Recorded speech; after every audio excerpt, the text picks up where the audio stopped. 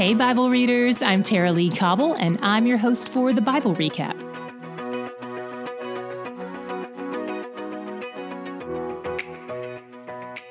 Today's psalm shares something in common with Psalm 133 from yesterday.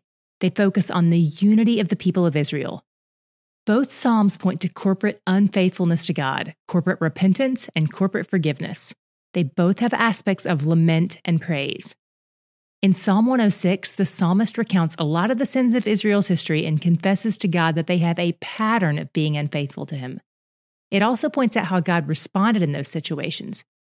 He hasn't given up on them, despite their cycle of rebellion and unbelief, because of His steadfast love. But then verse 8 says something about God's motives that might seem to contradict that. It says, He saved them for His name's sake, that He might make known His mighty power. So which is it? Did He save them because of His steadfast love, or did He save them for His name's sake? This is one of those times when most theologians would just answer, yes, these two things aren't in conflict. They may seem to be on the surface, but they aren't.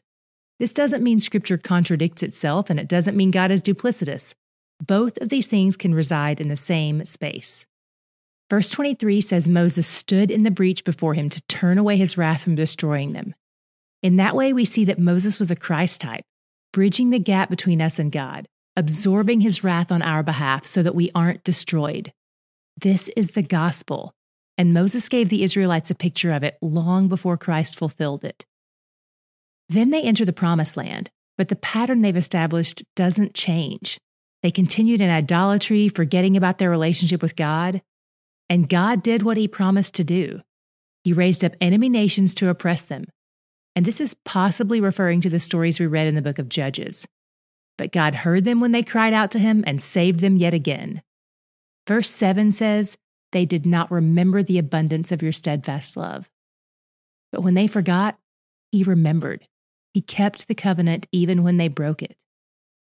Psalm 107 continues the theme of communal response. It lists 4 different kinds of people and their troubles, and all 4 stories share a common cycle: the problem, the cry for help, God's deliverance, and a call to praise. The first person in trouble is the lost person, wandering in the desert, hopeless and hungry. We see no indication that they've caused their own trouble. It just seems like life is happening to them. But they cry to God for help, and He leads them out and satisfies their needs. The second person in trouble is the rebellious prisoner who is now being oppressed by other people. Their suffering is definitely the result of their own actions. We see it in the text. Nevertheless, when they cry out to God, He delivers them too. Person 3 is the sinful fool. This person falls into sin just because they don't seem to know better. They don't seek wisdom, and they pay for it dearly. They even become physically ill because of it. But when they cry out to God, He hears them and heals them and restores them. And finally, there's the men in the ships. There are 3 prominent views on this part of the passage. The first is that these guys are just going about their business and they get caught in a storm. But in my opinion, it seems like we already have that scenario represented in the first person who gets lost in the desert. The second view is that these are exiles held captive on these ships by a foreign king, which seems more likely. And the third view is that these are seafaring businessmen. Some commentators believe the biblical writers have a negative view of international trade, which means they would frown on the seafaring businessmen. Why would they look down on them? Possibly because their pursuit of trading with other nations suggests that God hasn't given them all they need for life in the promised land, or that they're just greedy. But who knows? Regardless which view you hold, here's what we know. God sends a storm to wreck the ship. They cry out to God and are in deep sorrow over their situation, and He calms the storm. He's good at that. All these people cried to Him, and He had mercy on them all, regardless of whether they arrived in their circumstances through oppression, evil, sorrow, or some combination of those. And the psalmist calls on all those people to thank the Lord for His unending love for them and for His work on their behalf. My God shot today came from Psalm 106:7. It says, Our fathers, when they were in Egypt, did not consider your wondrous works. They did not remember the abundance of your steadfast love, but rebelled by the sea, at the Red Sea. The psalmist points out how vital it is to remember God's works and to remember God's love for us, And that is what will keep us abiding in Him and obeying Him. He doesn't say, remember the laws. He says, remember that you are loved. Forgetting that God loves us leaves a space in our heart where sin and rebellion sneak in.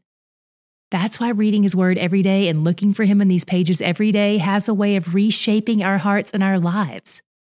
Will some of this reading feel repetitive? Yes. Will you see some of the same things about God from time to time? Sure. But do we all need to hear the gospel every day? Absolutely. Because we see how quickly the human heart will wander from the God we love if we don't actively remember the gospel. He loves you despite you. And He's where the joy is.